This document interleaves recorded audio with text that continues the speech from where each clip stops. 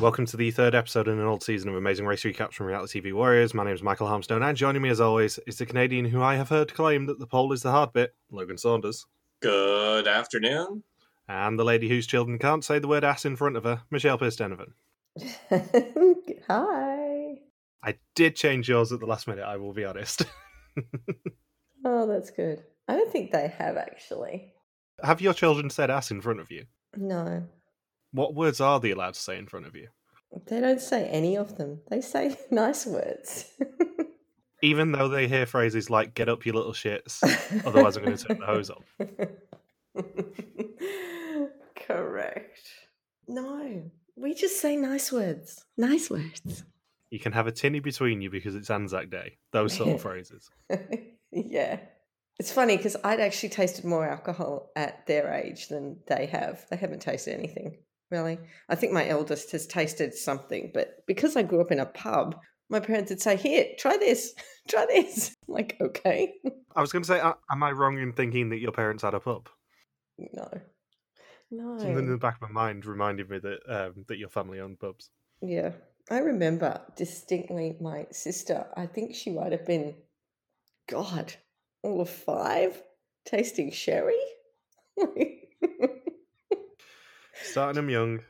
Oh, yes. That's close because Ian tasted Terry. It rhymed. Oh, Logan.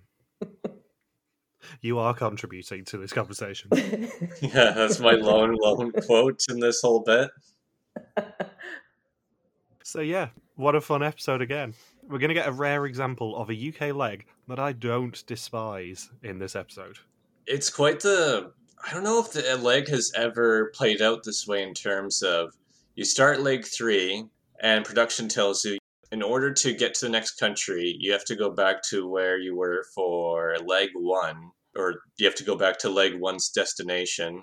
And then the best way to get to the country where you need to be for leg 3, from leg 1's destination, you go to the starting line city. Then from the starting line city, you then go to the leg 3 location. I can't recall another episode where that has happened. Yeah, it's just weird.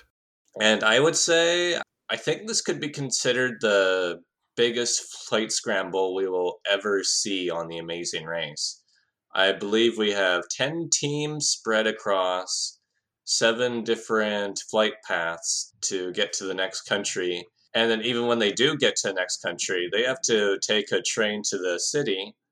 And then once they're done with that next task, then they take a bus to another country. And then once there, they have to take a taxi to another town. And then they get to the next task. Yeah. I mean, obviously I can say these things. Cambridge is not that near to London. It's a fair train ride. It's a couple of hours. Yeah, it's like 2 or 3 hours from... How long do you think it would take to get there from landing in Heathrow? They probably won't have been able to get a direct train from Heathrow, so they probably had to change somewhere like London Victoria. So it's probably 2 hours at least, plus waiting time actually in the centre of London.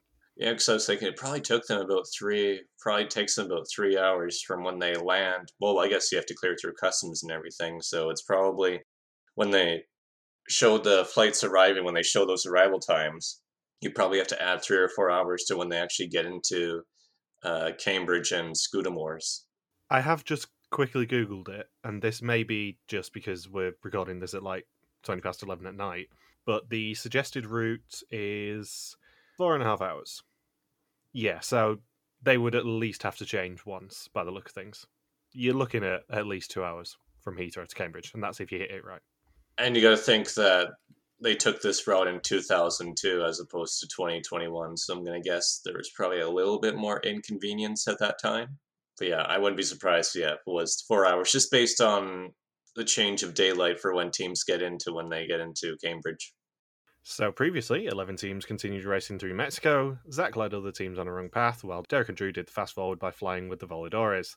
5 teams crashed on a bus ride to Cancun, while a roadblock saw teams swimming with dolphins.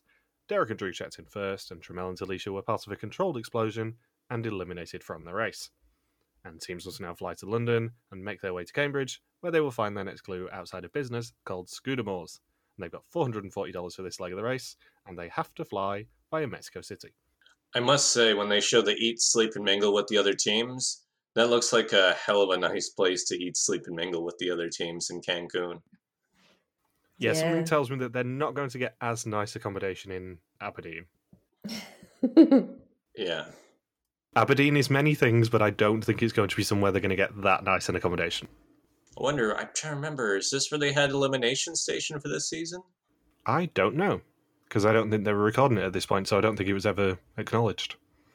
Yeah, they didn't have they didn't start doing the Elimination Station segments till first All Stars, or the only All Stars. But I can't remember if it was Mexico or Portugal that they used it. Because they love using both countries. I'm just trying to think of which would be the most convenient for them. I was thinking about that last night too, because on one hand it takes a while to get them back to Mexico.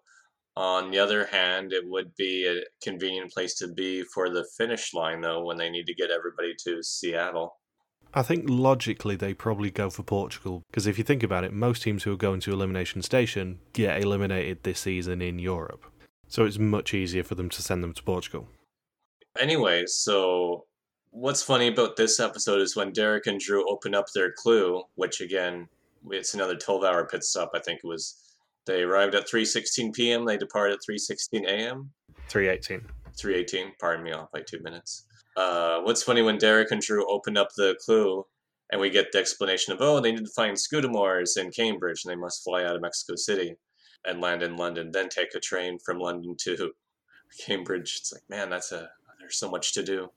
What's funny is that because of how long the flight scramble takes, that in this 43-minute episode, once we get to the 15th minute of running time when Derek and Drew land in London, Phil actually has to get on the voiceover and repeat the clue again, just to remind the audience because of how long it's been since the place was first mentioned.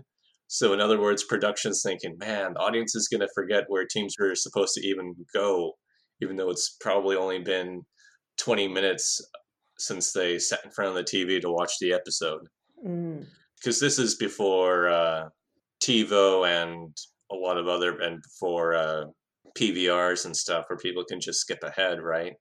Yeah, it's the same with Aberdeen, because when they come off the bus, Phil then has to repeat the Aberdeen clue, because it's been so long in the episode since Derek and Drew opened the clue to it in Cambridge. Yeah. And also, Phil's wearing a white t-shirt. It's quite unusual. We don't see white t-shirts often. That's usually because if you see a white t-shirt and it then gets damp because, they're going to the UK, that's usually a bad idea, because you're going to see some Phil nipple. Phil's not going to compete with Derek and Drew in this season. He's decided already. Even though Phil is much younger here, yeah, he can try, but it's not going to quite work out for him. Yeah. And then so Derek and Drew effectively have a 1 hour lead on Aaron and Ariane, and more than that on the other teams. Yeah, it's Derek and Drew at 3:18 a.m, Aaron and Ariane at 4:43, Heather and Eve 4:44, Michael and Kathy 4:45, Flo and Zach 4:49, then Ken and Gerard at 6:02, John, Vito and Jill at 6:52, Andre and Damon at 7:45, Dennis and Andrew 7:46, and Terry and Ian leaving in last at 7:47.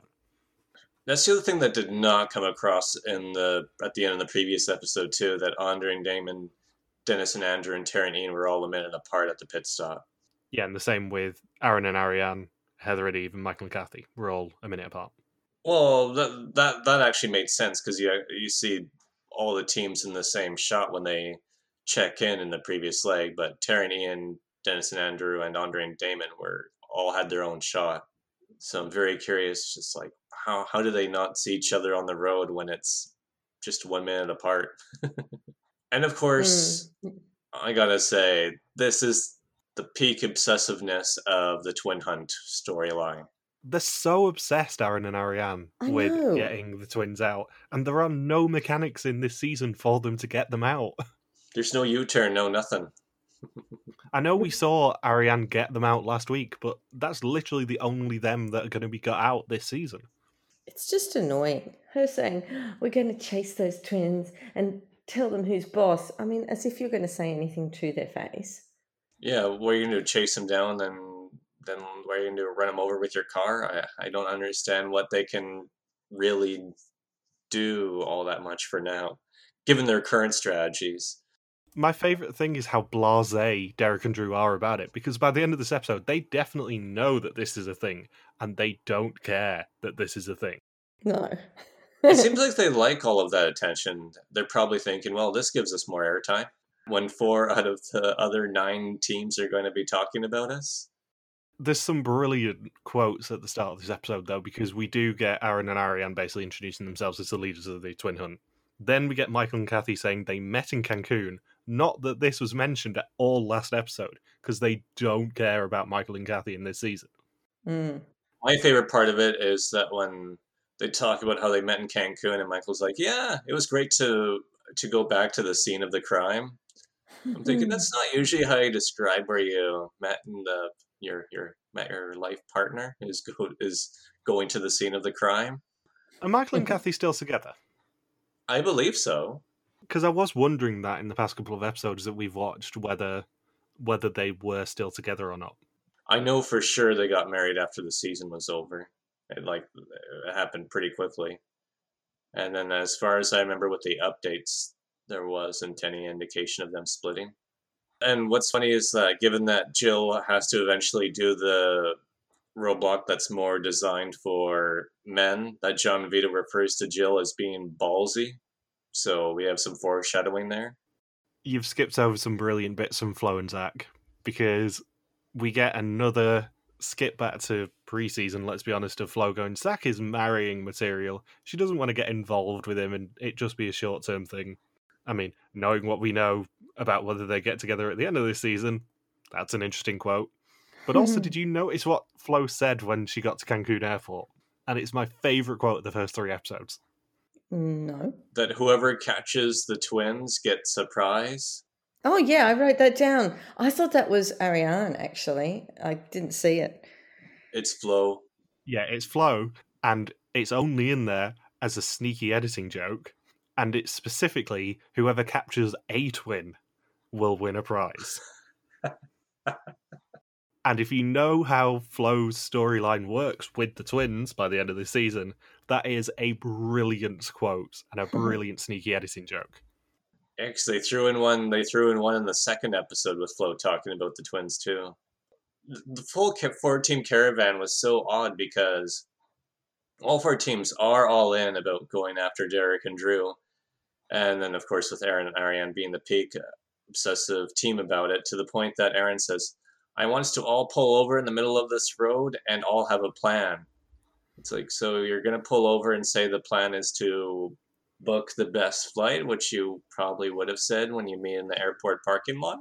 I know, it was annoying. It is a revolutionary idea to book the best flight you possibly can. But yeah, I like how it's like, okay, we got to pull over in the middle of nowhere and have this plan, and then it's a really quiet throwaway quote where when they all pull over, Michael's like, that's not a stop sign. You can't pull over here. I think this is the first episode this season where it's really felt like The Amazing Race 3 that I remembered.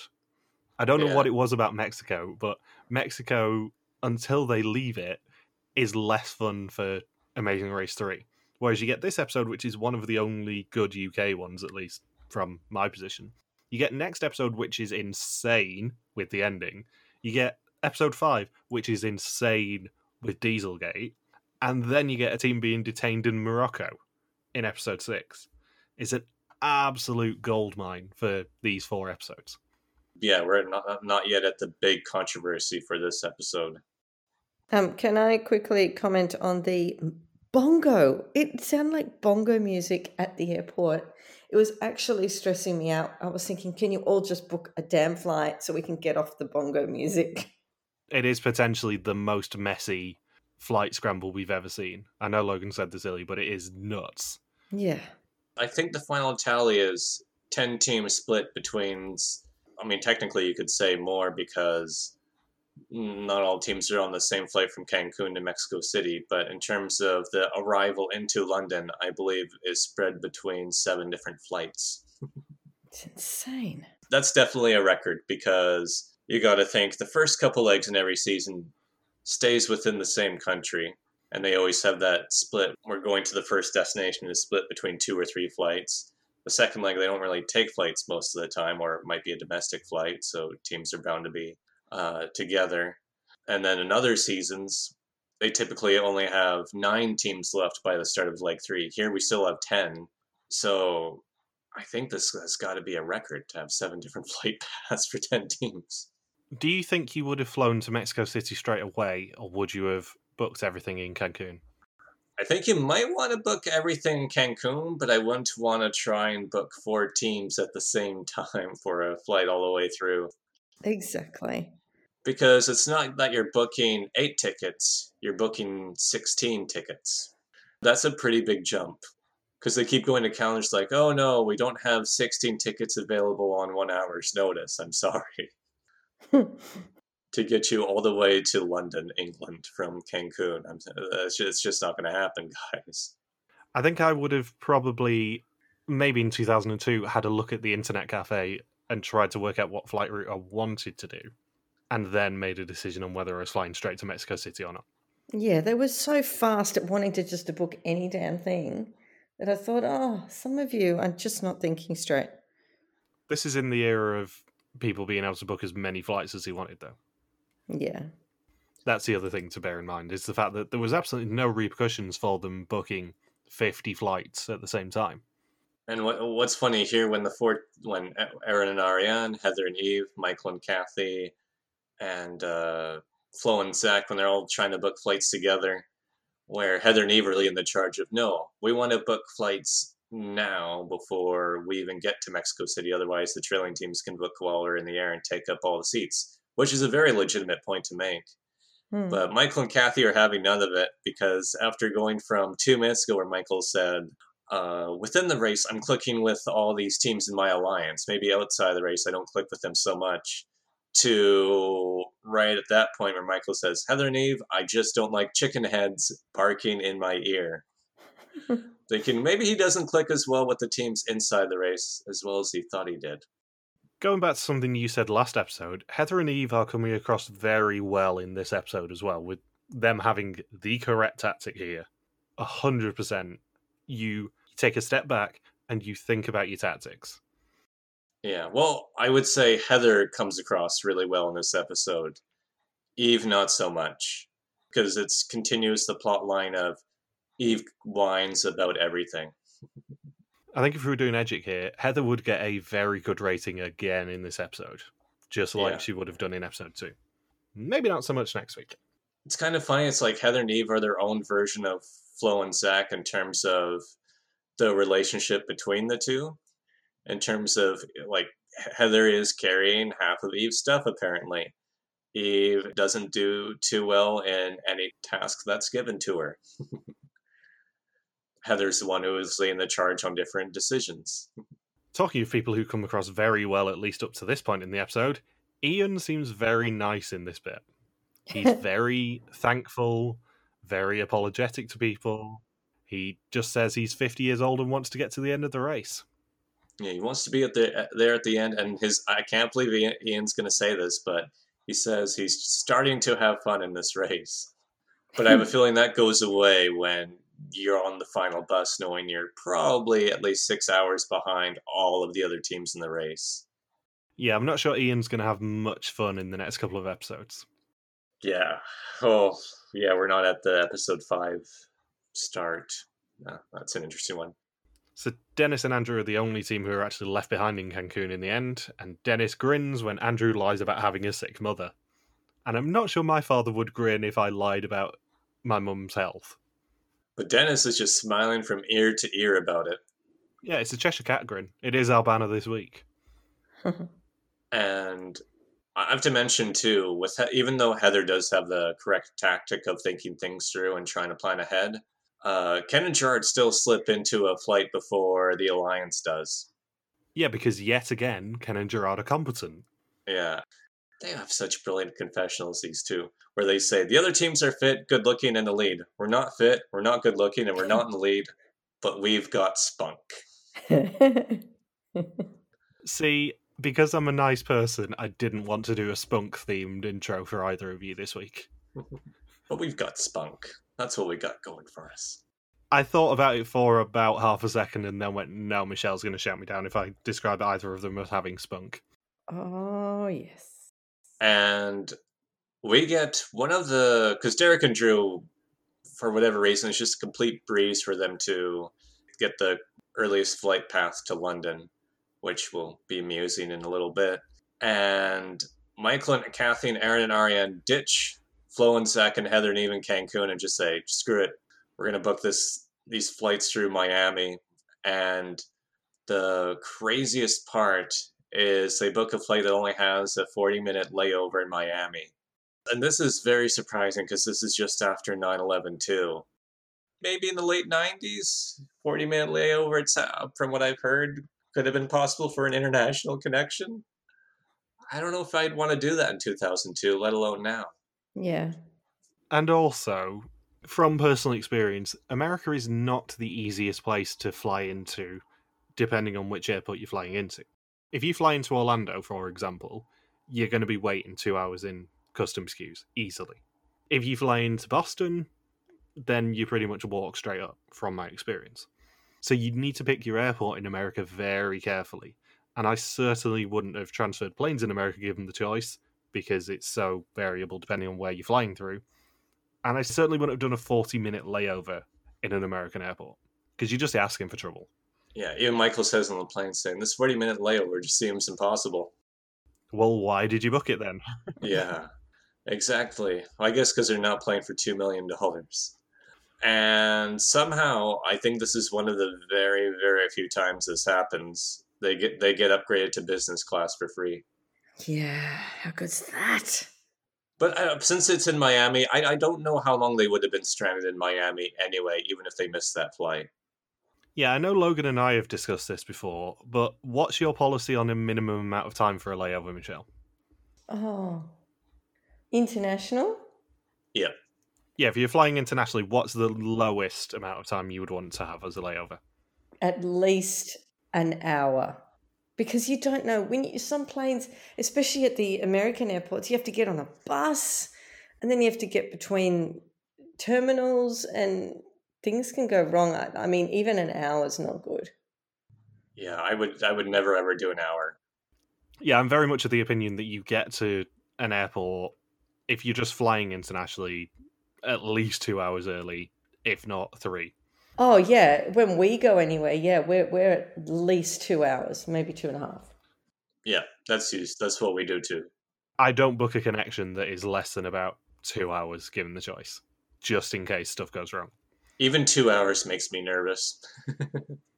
That's if I can trust the airports, and I know what the airports are like. Mm. Yeah, that contributes to it too, if you know exactly which terminal you're going to and how to get there. But if you're not familiar with a really big airport, maybe you're safe going for 3. Because even with 2-hour layovers, you're hustling pretty good most of the time. So I can't imagine trying to do 40 minutes. Yeah. And Derek and Drew beat everybody into London by 3 hours and 20 minutes from my calculations. Amazing. They are very good racers, and this may be why people are so scared of them and want to hunt them down. Maybe that learning curve is already over for them by episode 3, where they've really figured things out. Maybe that first episode is where they just were getting used to the race. I mean, they didn't show themselves to be very good racers in the first 2 episodes, really. No, but it's like we said in the premiere, in this era of Amazing Race, it's very balanced between teams that are good at challenges and teams that are good at navigation. And Derek and Drew seem to have a very good nous for navigation, at least in this episode. Mm-hmm. They managed to sniff out a better flight connection than Ken and Gerard, and that's saying something. Ken and Gerard are very, very good at flight connections and navigation and that sort of stuff. And they become a very dangerous alliance when they come together next episode. But yeah, it's funny. Derek and Drew beat Aaron and Ariane and Mike, or I guess Ken and Gerard. They beat Ken and Gerard into London by 3 hours and 20 minutes. Yeah, because the first flight's Aaron and Ariane, Derek and Drew, and Michael and Kathy all together, I think. And then they beat Dennis and Andrew into London by 27 hours. So once they do get to Cambridge, which apparently was from King's Cross. Yeah, I was thinking when we were looking at the footage, I'm like, I'm pretty sure that's King's Cross. Yeah, a train station that Logan knows very well because it's not still your Facebook profile picture, but I did take a picture of Logan that used to be his profile picture from King's Cross Station when Logan flew over, and him jumping at the Harry Potter memorial thing. Would that have already been there by 2002? No, that wouldn't have been there. I think they put it up sometime around when the last book came out, which was 2007. Waiting in that line to stand by the wall. Oh my God.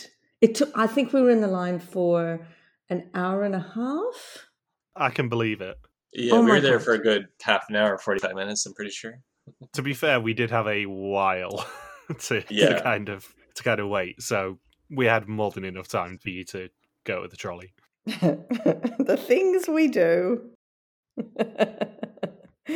So yes, Derek and Drew are the first flight into London. Aaron, Ariane, and Michael and Kathy are the second flight into London. Ken and Gerard are the third flight into London. Flo and Zach and Heather and Eve are the fourth flight into London via Paris. And then this is when Phil cuts in to say, oh yeah, by the way, they're going to this place called Scudamores, in case you've forgotten. I have just Googled it. Apparently the platform 9 3/4 sign was first erected in 1999. Oh. Well, the first book came out in 97, so there would be 3 books at that point. I don't know when the trolley was put on. It's not on Wikipedia. Hmm. But yeah, once teams get to Scudamores, they find out it is a detour, which is punt or bike. And we know which one Logan would have picked. In punt, teams have to travel along the river using a punt and grab their clue from the bridge. And in bike, teams have to board a tandem bike and grab their clue after a 6-mile ride from the same bridge. Once again, I know we're already a broken record with this by episode 3, but we have yet another task where it's just a matter of trying to use a form of transportation to find this next clue. In fact, this is the second detour in a row where it's like, pick something that's fast to get to your next clue, or pick something that's slow to get to your next clue. I think bike might have been the better choice. Really? Yeah, for 2 reasons, both kind of themed around the same idea. One, bikes are entirely by your own volition, so you can control the speed on it. And 2, more importantly, it's going to be less busy. You can at least avoid people significantly easier if you're on a tandem bike than if you are on a punt on a very busy river cap. Unless it's the evening, when Alejandra and Damon and Terry and Ian go, there was nobody on that river. In the evening, punting is probably better and probably safer. I would be very surprised if they weren't strongly nudged towards punting, because I'm not sure you'd want to cycle the dark streets of Cambridge at night. But when it's busy and when everyone's out on the river, it's significantly easier to bike in terms of getting your speed up. I reckon you could easily go 6 times faster on a bike at that time of day than on a punt. Yeah, it was 6 miles versus 1 mile, right? Yeah, because you'd probably only need to do maybe 12 miles an hour on a bike, which is doable, especially when you've got 2 people doing it. Well, if Andre and Damon did the bikes, they wouldn't be following the marked course. Is it flat? Is Cambridge flat? Cambridge is pretty flat, yeah. Cambridge is, as you probably well know, a very studenty place, so a lot of people cycle in Cambridge, just as they do in Oxford. It's the main form of transportation for most students, is on a bike. Okay. In Oxford and Cambridge. I think you'd have a much easier time getting the clue from the bike side rather than the punting side. Obviously, they wanted people to do punt because of the comedy of Ken and Gerard constantly falling in. Oh my God. I've never seen a team have such an audience for a comedy of errors. Yeah, I think appropriately on balance, I think bike would be the easier choice to get the clue. And yet, nobody on bike was ever faster than any of the punters. No. Maybe there was a lot of traffic on the streets that we just didn't see. But on the face of it, if I was faced with just punt or bike, I would probably lean towards bike because it's less skill-based and more human-powered. So you can control your own fate. I would have done punt. I'm not bad at steering those sort of things. But Ken, was he the one that fell in first? No, Gerard. Gerard fell in twice. Oh my God. The second fall, it was just one of those things, when you're watching something and you're like, okay. and then all of a sudden you just burst out laughing, and it's just spontaneous. Oh my God, that second fall in was so good. Well, because he almost does a flip into the river. So good. And the fact there's people on the bridge who are laughing at him, and then there's also people in the other punt boats around him too. Because he's doing it first, and he's like, "Oh wait, no, I screwed that one up. I'm in the water," and then everyone's laughing. And then since it's still the same crowd, and then he does the flip this time where the pole gets completely stuck and then flips over, and then everyone just absolutely loses it. And that's when Gerard's like, "Oh, come on, it's your turn, you fat ass," and pushes him into the water. Gets in.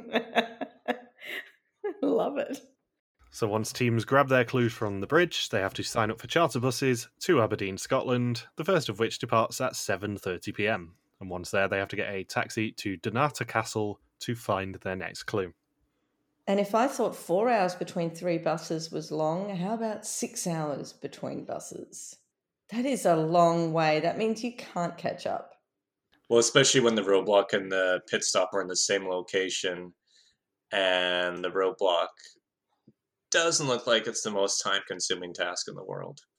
Do you think that production weren't anticipating people being that quick at getting into Cambridge?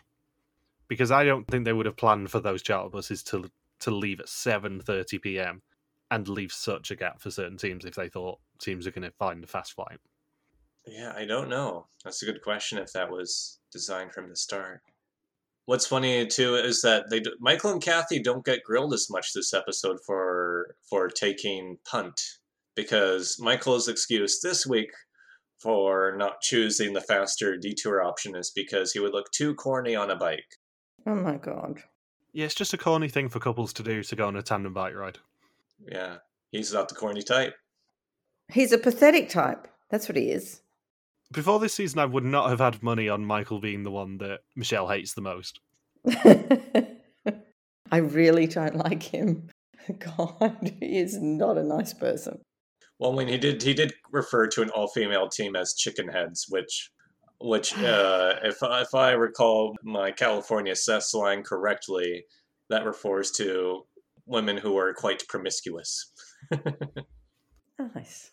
Why? How did those two things even go together? I don't know. I learned that from the Chappelle Show. Oh God.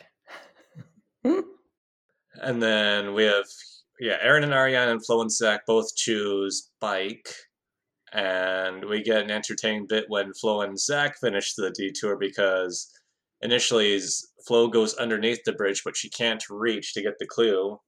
And then we have, yet again for the second episode in a row, of Flo yelling at Zach saying, "Why are you leaving me here?" And then Zach's like, "Oh, don't you have feet?"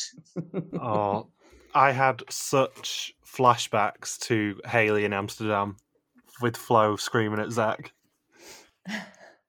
I mean, I love any of these type of characters. I've made no secret of that, but I had such flashbacks to Haley berating Blair in the middle of Amsterdam when Flo was stuck with legs on different boats, can I point out? Yes. Just going, "Help me, Zach, help me. Help me, Zach, help me."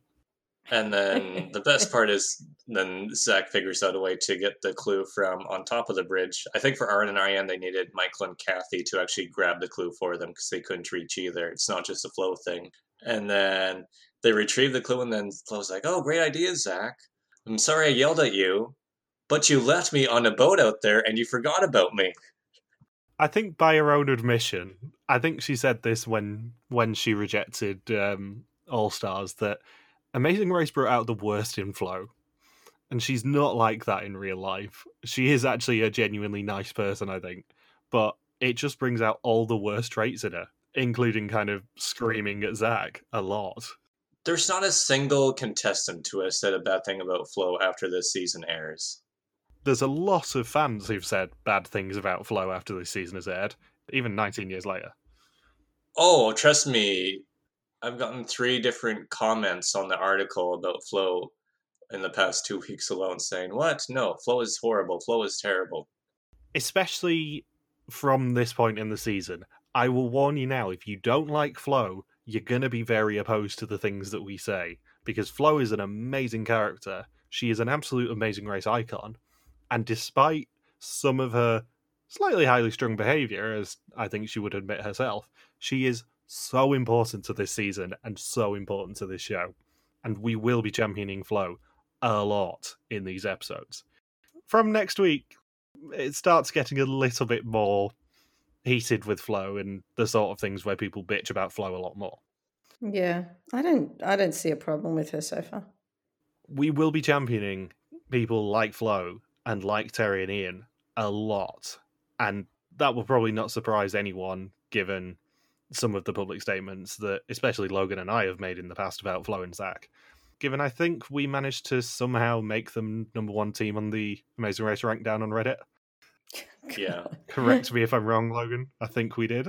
Yeah. I think somehow we game theoried them and Brooke and Scott into the top 10. I did my own list, but everyone, I think people were able to plan around what they expected me to rank Flo and Zach. I did not participate in any collusion. I did. I made no secret of that. But Flo especially is such an important character to the season and such an important character to the show. And if you're coming into these podcasts somehow, given you listen to us, thinking that we're going to be hard on Flo or anything, you're 100% wrong.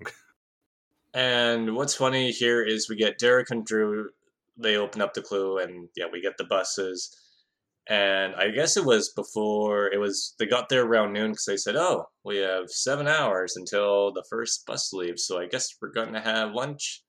They're sunbathing. Ken and Gerard show up, and then Gerard is playing with this weird piece of string on his finger while he's chatting with them, which always cracks me up anytime I see this scene. Really?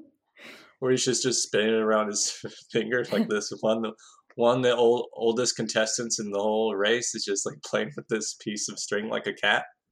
And he's like, you know what? And then this is probably the start of Ken and Gerard and Derek and Drew wanting to align, because they say, you know what? I don't get the whole reason why everyone should be obsessed with getting them out. They actually might be able to benefit us down the road. I think we might want to align with them. I think by their own admission, Ken and Gerard are the complete opposites of Derek and Drew in terms of the skill sets that you would see on an Amazing Race, just on the surface of it, which makes them brilliant partners because they can help each other in future. And in tasks where collusion is not banned, that is a very helpful thing to have some other team in your corner. And let's see, we get 5:47 p.m. flight arrival for Andre and Damon, then I think about 6:30 for Terry and Ian. That puts Terry and Ian 12 hours behind Derek and Drew's flight. Jeez. So, and then by the time they get all the way out to Cambridge, it's definitely pitch black and dark outside. And then my favorite part, when teams slowly start showing up to the 7:30 bus, is Ken's facial expression at the camera. And then Gerard's like, oh, we were hoping Aaron and Ariane would be stuck in Miami for a couple more hours. Because when Heather and Eve, Flo and Zach, Michael and Kathy, and Aaron and Ariane all show up at that first bus, it's like the first day of school in high school, where everyone had just seen each other at a party like 2 or 3 days before, but they pretend like, oh, we haven't seen each other in so long. What did you do all summer? It's like, come on, guys. You all saw each other and got drunk last week. Come on. You can't kid us. So yeah, all 6 of those teams get to be on that 7:30 p.m. bus, and then they're like, well, I guess everyone else is going to be on that second bus, so at least we'll have a big 2.5 hour jump ahead on everybody else. And then you think that they're just re-showing the same clip of Aaron and Ariane talking about Derek and Drew, but these have all been separate confessionals and clips, because this one is very clearly from the bus, where Ariane's like, our goal was to catch up to the twins and pursue the twins, and we got them. No more advantage of them. They've got nothing but good looks and straight teeth. They are really good in confessional, Aaron and Ariane. Yeah. I'm surprised they didn't take another shot at Michael and Kathy for doing the punting, unless it was too brutal for them to air on TV, given the donkey and kayaking confessional from the second episode. You can only imagine what was actually cut from Aaron and Ariane's confessionals, I think. Yeah.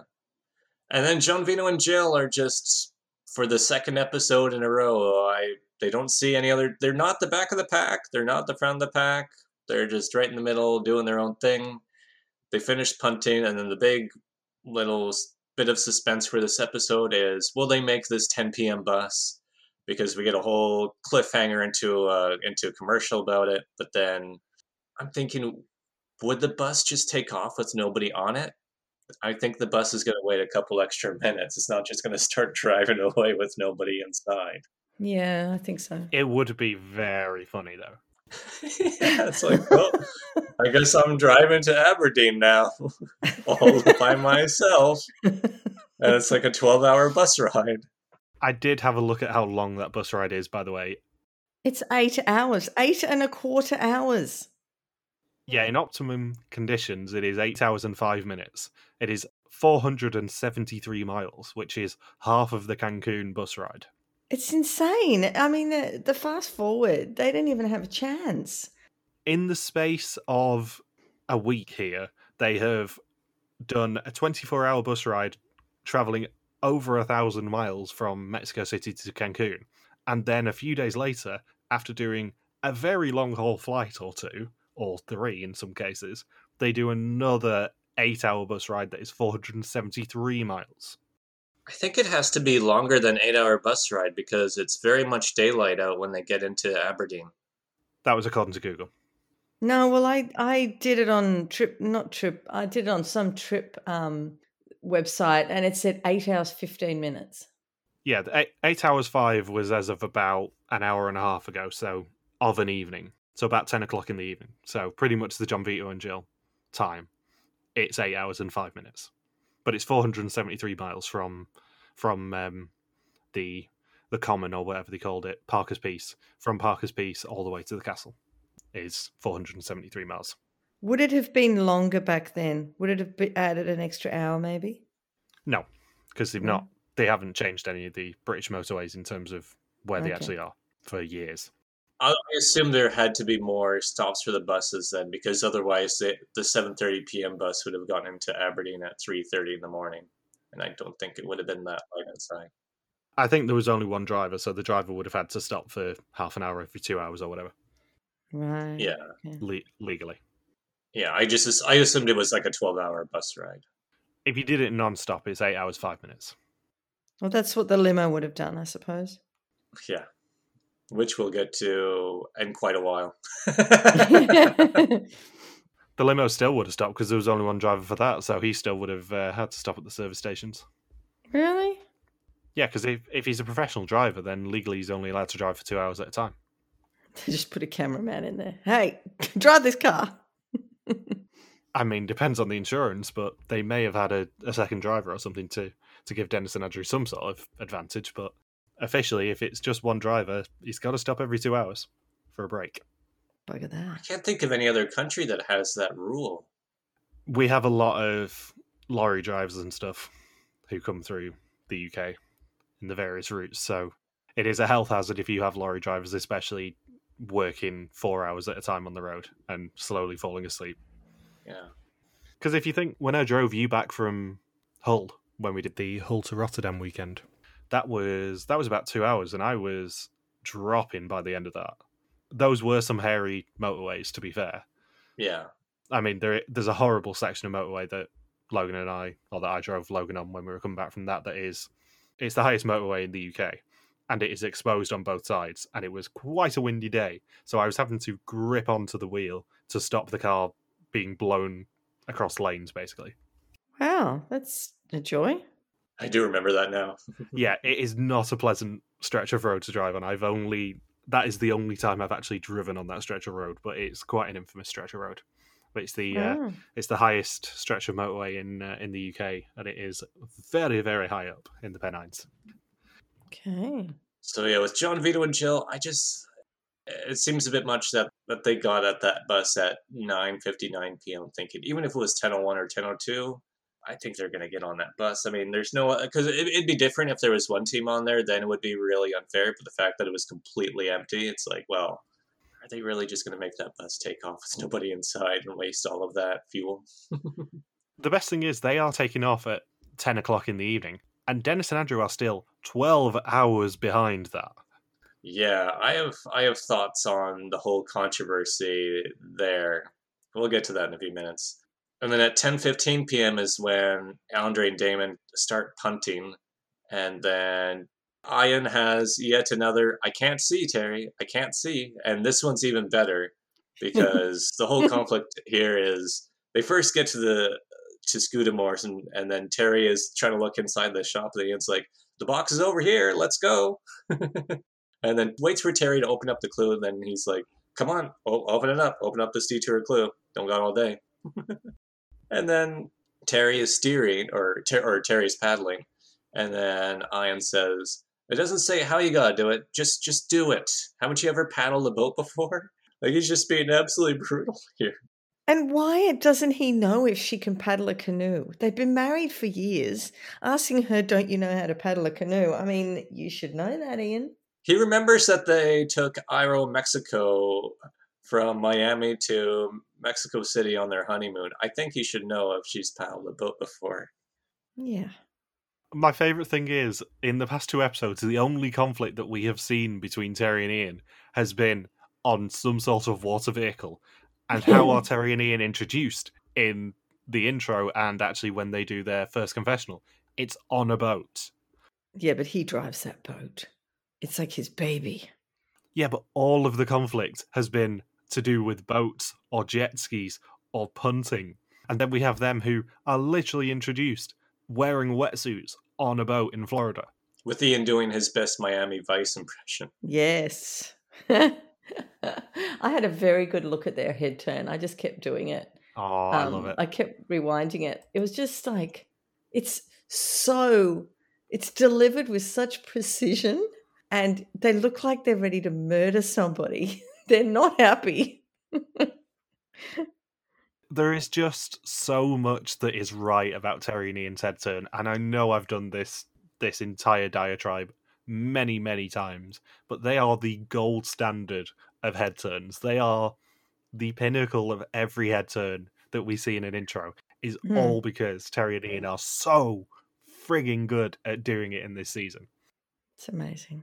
And then their argument in the boat is just so damn funny, with Ian saying, I can't see, Terry, but there's no sign, Ian. I can't see, Terry. Let me look at the map. How are you going to see it?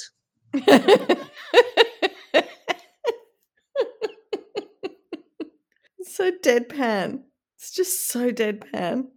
If you don't like Terry and Ian at this point in the season, there's no hope for you. They're just brilliant. And then when they get to the bus, because Andre and Damon get to the bus before them, because they had a good 45-minute jump on them. And Andre and Damon are at the last bus. And then Terry and Ian show up to the bus, and they're like, oh, we are not last. We are tied for last with one other team. And then the bus leaves at 1:30, and over 8 hours after the final bus leaves Cambridge, over 8 hours later, Dennis and Andrew get into London. They're still 12 hours behind that final bus, which departed 6 hours after the first bus, which Derek and Drew had to wait 7 hours for. So it's like a 27 or 28 hour jump that Derek and Drew had on Dennis and Andrew going into Heathrow.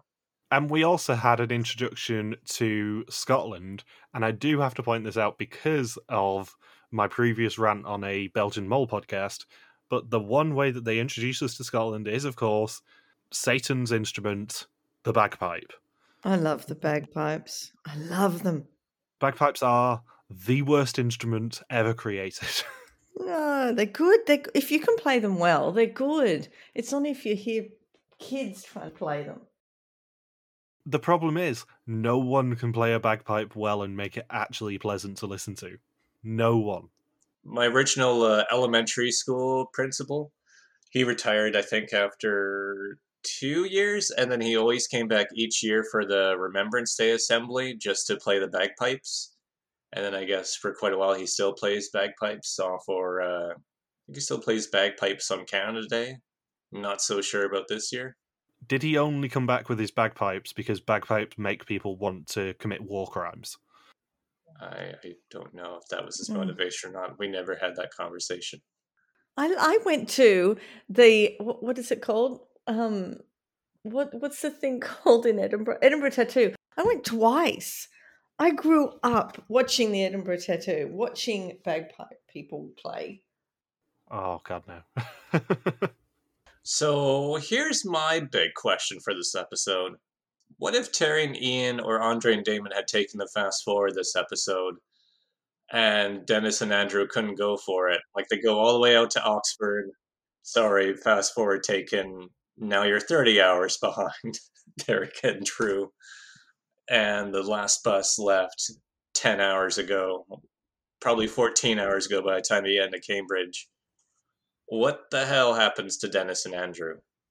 I don't know, but also they've previously established that the 1:30 a.m. bus was the last bus. Yeah, So that's they what I would mean. They would have had to put another bus on anyway. But also, more importantly, we didn't see where the fast forward clue appeared. We're assuming it was in the first clue, but it's the first time all season. We haven't seen which clue it appeared as a part of. Mm. Yeah, we assume it's the first one. Otherwise, it would have been. I mean, they didn't even get into Heathrow until 10 a.m. And if it took them 4 hours to do the detour and then go from the fast forward from there, that first bus would have all been checked into the pit stop, if not the first two buses. Would they have flown Phil back down to Cambridge and said, "Look, can you tell them they're out of the race?" They might have had to. So I'm thinking if the fast forward was taken, and then they're already way behind. I mean, the crazy thing is, yeah, they would have been probably by the time they were done the detour and showed up at that Parker's Pieces or Parker's Piece or whatever the hell it's called.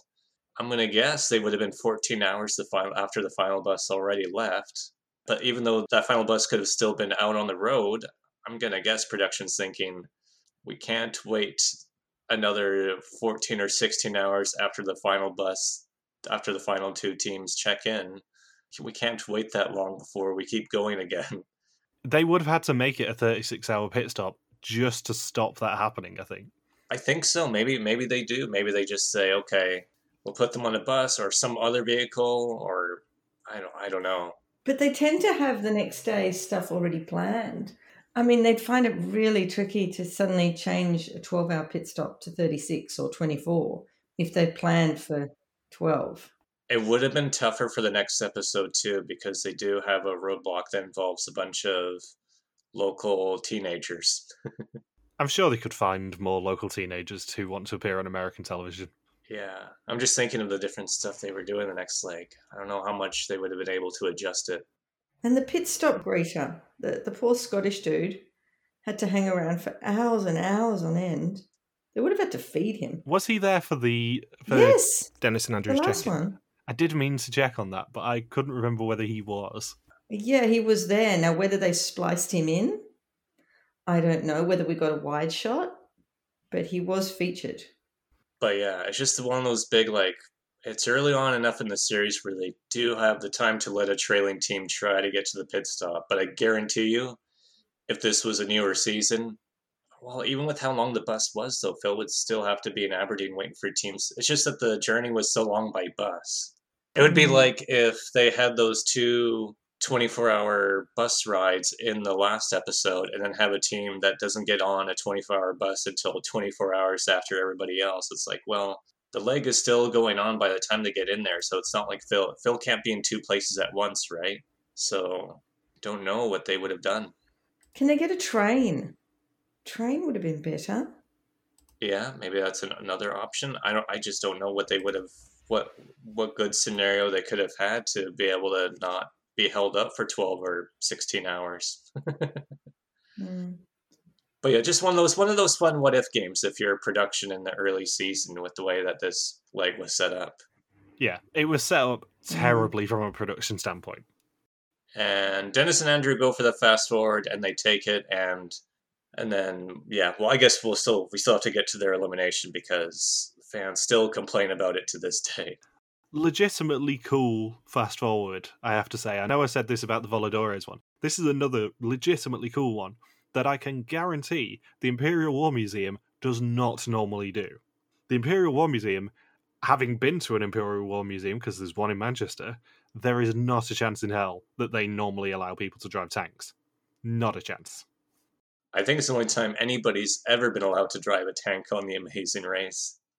And apparently Dennis is really, really good at driving tanks. Yeah, who'd have thunk? But yeah, legitimately cool fast forward.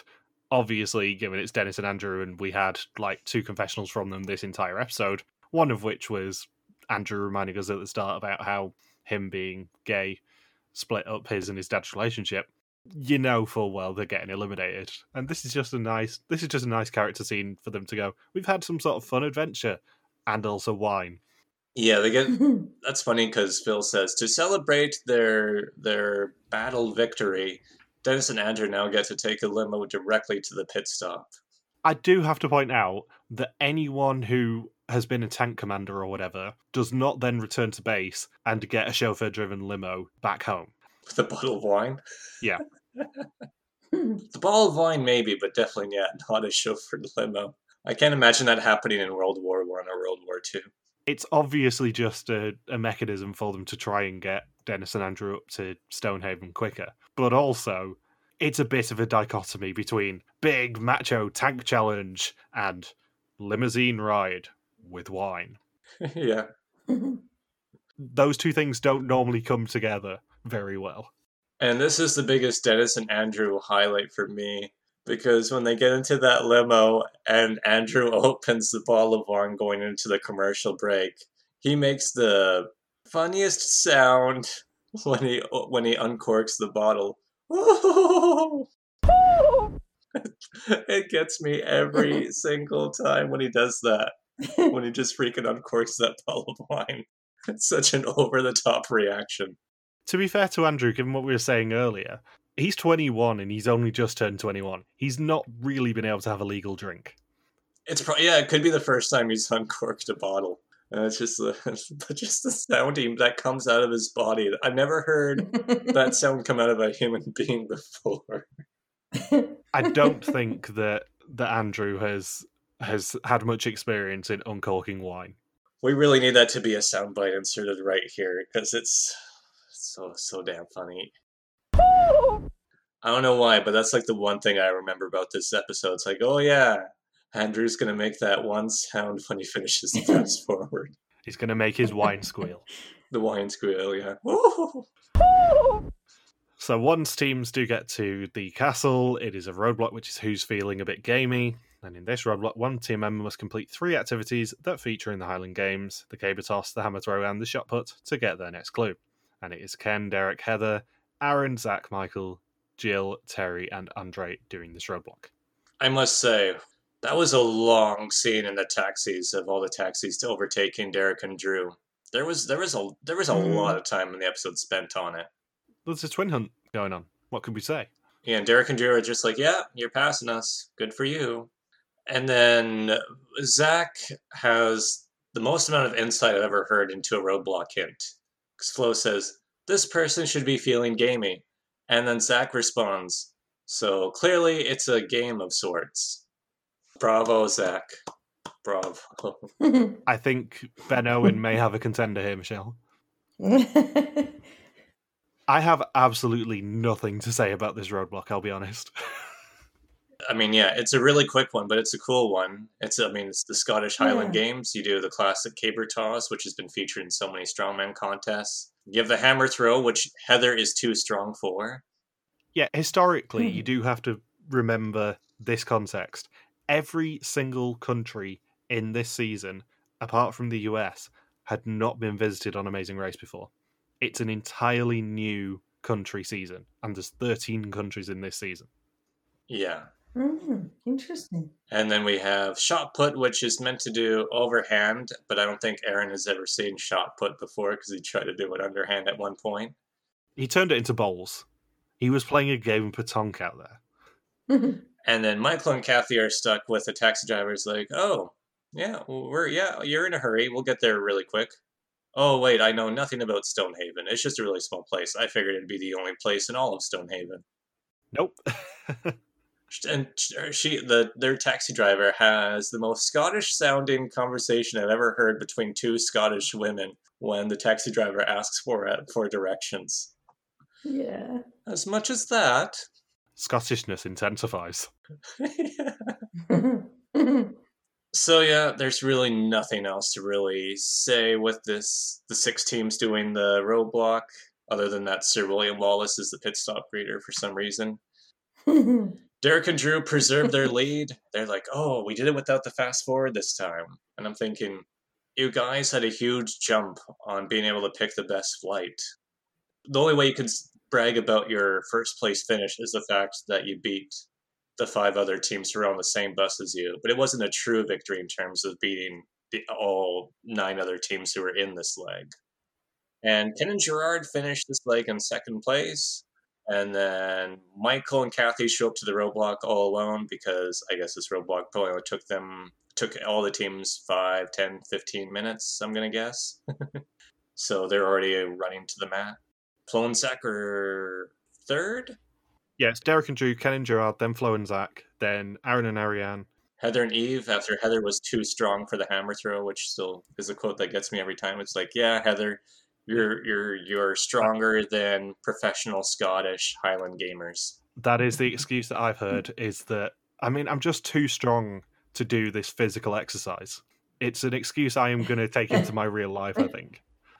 And then 6th place is Michael and Kathy. Then Andrew has the worst rap song I think I've ever heard on The Amazing Race. Oh, it's abysmal. I'm like, what is that? Stop singing. It's just awful. He's 21 years old. And it's 2002. Yeah. It reminded me of Godfrey from season 3 of Big Brother Canada. That's how bad the rap was. Andrew's not signing to a record label anytime soon. Cash Money Records will not be signing him. Then for the second episode in a row, John Vito and Jill get like half a second of airtime at a task just because, once again, everyone, it's split between half the teams being in front of them, half the teams behind them, and they are completely on their own, especially with the second bus where everyone's either 2 hours ahead or 4 hours behind. My favourite thing about the John Vito and Jill just appearing thing is the fact they are the only team we don't even see complete the roadblock or do the roadblock. We see Jill have one small attempt at the caber toss, and then they just literally appear at the pit stop. There is nothing else. Yeah, it's just Jill like, oh yeah, I'm feeling gamey, and then they're both saying, I think John Vito should have probably done this one since I swear he only has 5% body fat on him. And then the Scottish guy says, oh, you're too good looking for muscles, Jill. And then the caber is ridiculously tall in contrast to Jill's height. And yeah, they just check in because they're not fighting for first, they're not fighting for last. And there's a lot going on this leg. And then Terry and Ian and Andre and Damon are thinking they're in a showdown for who's going to be eliminated from this leg. Terry and Ian actually get quite a bit of a jump on Andre and Damon in the taxi ride, and then Terry opens up the roadblock clue. That person should feel gamey. And then I think Ian must have been feeling sick or something. Like, he sounds really winded here. I don't think he was trying to be macho and like, oh no, you gotta do it. He just says, oh, you've got to do it, Terry. So I'm thinking he must be feeling really off. Small bit of context about Ian that I've just remembered because I quickly had a look at their Amazing Race wiki while you were talking then. He gave up cigarettes right before going on the race. And he'd smoked a while. He smoked for over 20 years, I think. Yeah, so he probably is winded, purely from the fact that his lungs are fucked from smoking. Yeah, his body is probably going through a state of shock, and then this much travel isn't really helping either in stress and the intensity. And then I like when Ian's like, yeah, you've got to do it, Terry. And Terry just hesitates and says, okay, but don't blame me if we get eliminated. And then we get the funniest attempt at the caber toss ever. It's so half-assed. Because I've grown up watching a lot of strength-based competitions. They've done caber toss before, but never have I ever seen somebody like get the caber a quarter of the way up and then just try to just keep pushing the caber over like 10 more times to get it on the other side. It's like, no, that's not how caber toss works, Terry. You got to flick it over in one attempt. I laughed so hard at Terry with the caber because she just could not get the skill on it. And now we present American woman trying the Scottish Highland Games. I wasn't laughing. I was going, what are you doing, woman? It's like a parody of somebody trying to grasp the Highland Games. It was so good. So anyways, Ian is looking at this thinking, Terry, go to a different one. Go to a different game, Terry. And then Terry says, I can't. Don't give me instructions, Ian. And Terry actually completes the caper toss before Andre and Damon show up. So they might have a shot at beating them. But then, I hate to say it, but it's tough for Terry to beat either one of two young male firefighter or cops at either a firefighter or a cop young male at 3 very physical games and a little Scottish Highland game medley. So then I believe it's Andre. I think Andre does this roadblock. Yeah, it's Andre. Yeah, Andre does the roadblock. Him and Terry actually finished this roadblock at the same time, so I don't think Andre was able to make that much time on Terry. This roadblock was that easy. But it's that long dash to the castle where Andre and Damon absolutely smoke Terry and Ian, no pun intended. And then Terry and Ian have a big reaction because they think they're just absolutely done. But it's like, no, you're actually team number 9. There was a team who wasn't even on the same bus as you who wasn't able to make it here. And then Ian, for some reason, references Star Trek by telling the greeter, beam me up, Scotty. I assume he means like the Scottish as opposed to the guy from Star Trek.